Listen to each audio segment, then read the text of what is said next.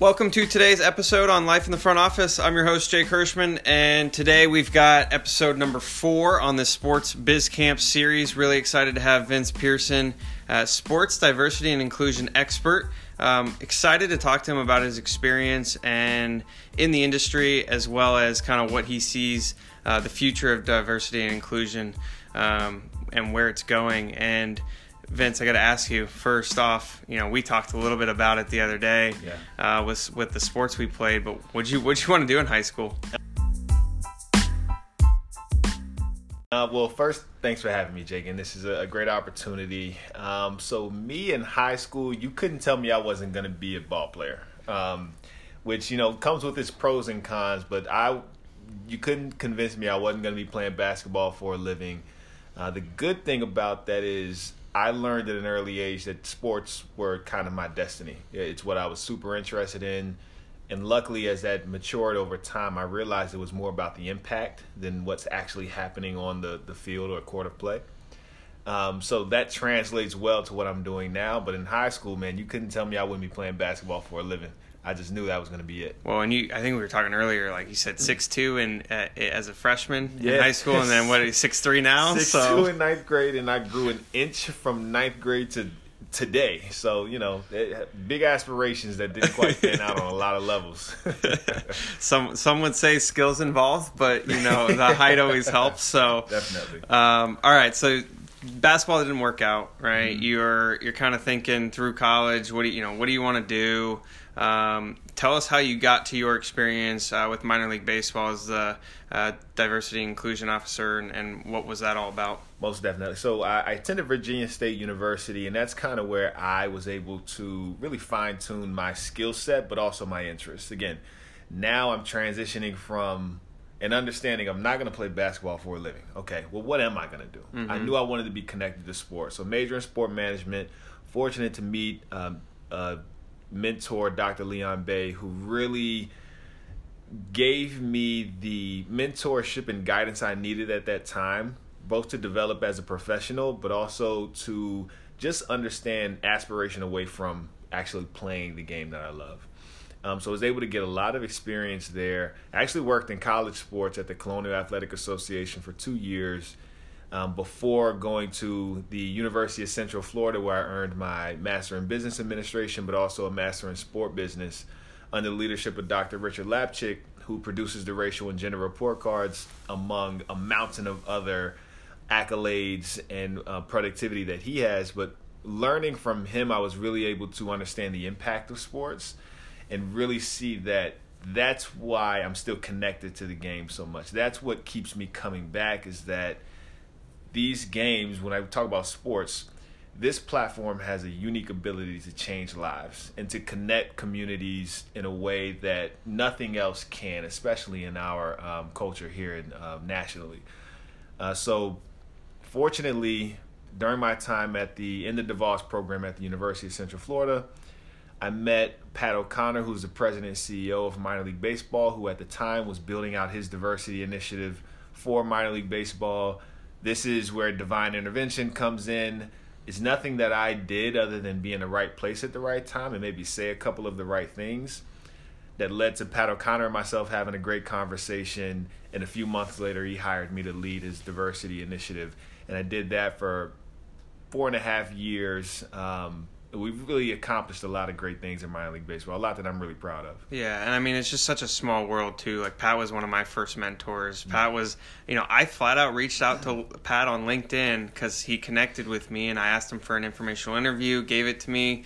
We met at the winter meetings 3 years in a row, gave me the time, to sit down and chat, and has been, an influence on me ever since. And then, I meet you at NSF, then we're here at the Sports Biz Camps retreat, and it's like, it's funny how the worlds cross, right? And so, the Sports Biz Camp's mission in terms of helping kids, in underrepresented areas and minorities and women, and that's right up your alley, right? I mean, that's what you were doing. So, exactly. Shine a little insight on, the industry of sports in general and kind of where we are, where we came from, right? Mm-hmm. And then where we're kind of going. Yeah, so I think that part of this mission and part of what makes this so important is kind of like you mentioned, it is such a small industry, small world, this world of sports. And so being able to provide that access is so important. But when we think about diversity in sports, you're right, it's there's such a long history. But when you look ahead, I think that one of the things that's going to be interesting for our industry in sports is what the advent and inclusion of data is going to do to our best practices when it comes to diversity and inclusion. How are we going to create, and then how are we going to use and leverage data to actually drive impactful strategies to see, to not just set targets and goals, but actually cultivate cultures and environments that encourage diverse business practices, that encourage inclusive leadership. I think that using data is something that the sports industry hasn't done as well as some other industries, but there's a wealth of it that we can leverage. So I think that's kind of where we're going. I think that's where the direction will be in the next 5 to 10 years. And it's understanding those data points and actually like having actionable insights, right? Absolutely. Not just like looking at the data and data for data's sake is one that's something that it's actually very frustrating, data for data's sake. But I think that that's where the unique opportunity comes in, and this is something we had in minor league baseball. When you have a leader who really who wants to see this do well, you get the data because it drives. It's how you get folks to buy in, but you don't dig into the data because that kind of becomes an exercise of futility at a point. Right.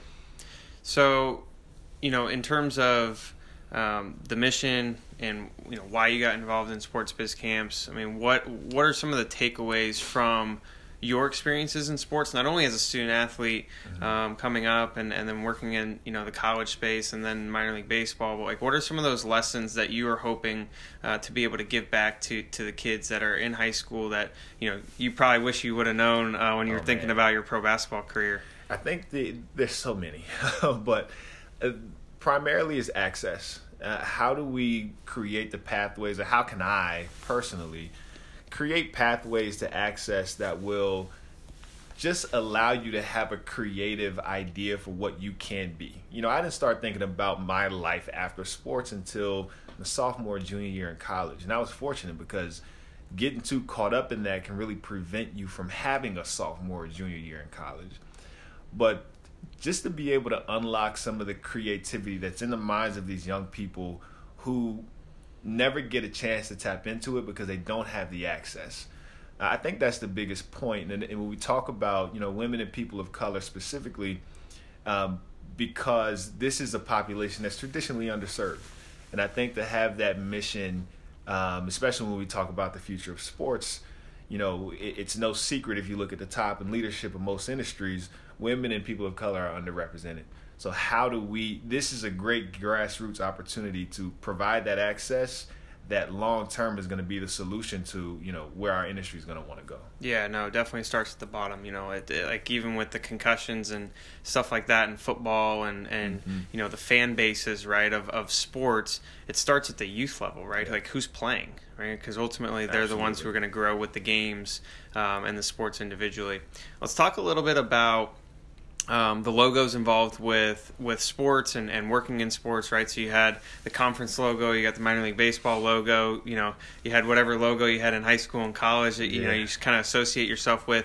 But when you're talking to people who are trying to get into the business, it's not so much the sexy logo, right? It is what are the lessons that we were just talking about that you can take from working in sports, but then also being able to, leverage it in whatever else you may do in your life, right? It doesn't have to necessarily be sports, for as long as you live. Yeah, no, I think that's a great point. And it's really important today, more important now so even than when we were coming up in high school, because there's just so much access to who you are or who I think you may be because of all of what's happening on social media and LinkedIn, and just how you brand yourself is so important.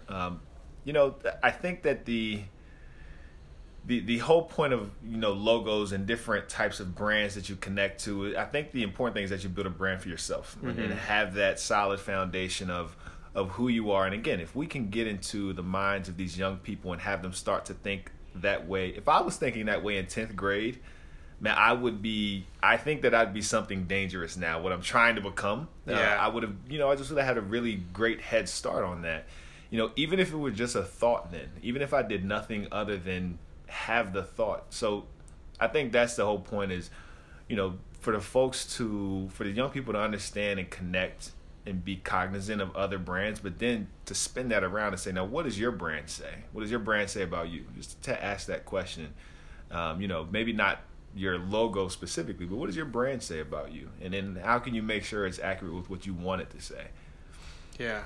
And, when you think about the brand piece of it, right, there's, how you make that college decision too, right? Like it's not only what you think you're going to go do in your career, but those 3, 4, 5 years of college, how if you 6 if you go to grad school, et cetera, like that, right? That sets you up. So what was your decision process or thought process going from undergrad to grad school, knowing you wanted to go to school, get a higher degree to ultimately help you in your career? It's such a great question because from high school to undergrad, the transition was I need to get an application in somewhere that will accept me. That was literally the criteria, is what school will allow me to attend their university for the next 4 years. When I was going into graduate school, I wanted to have options.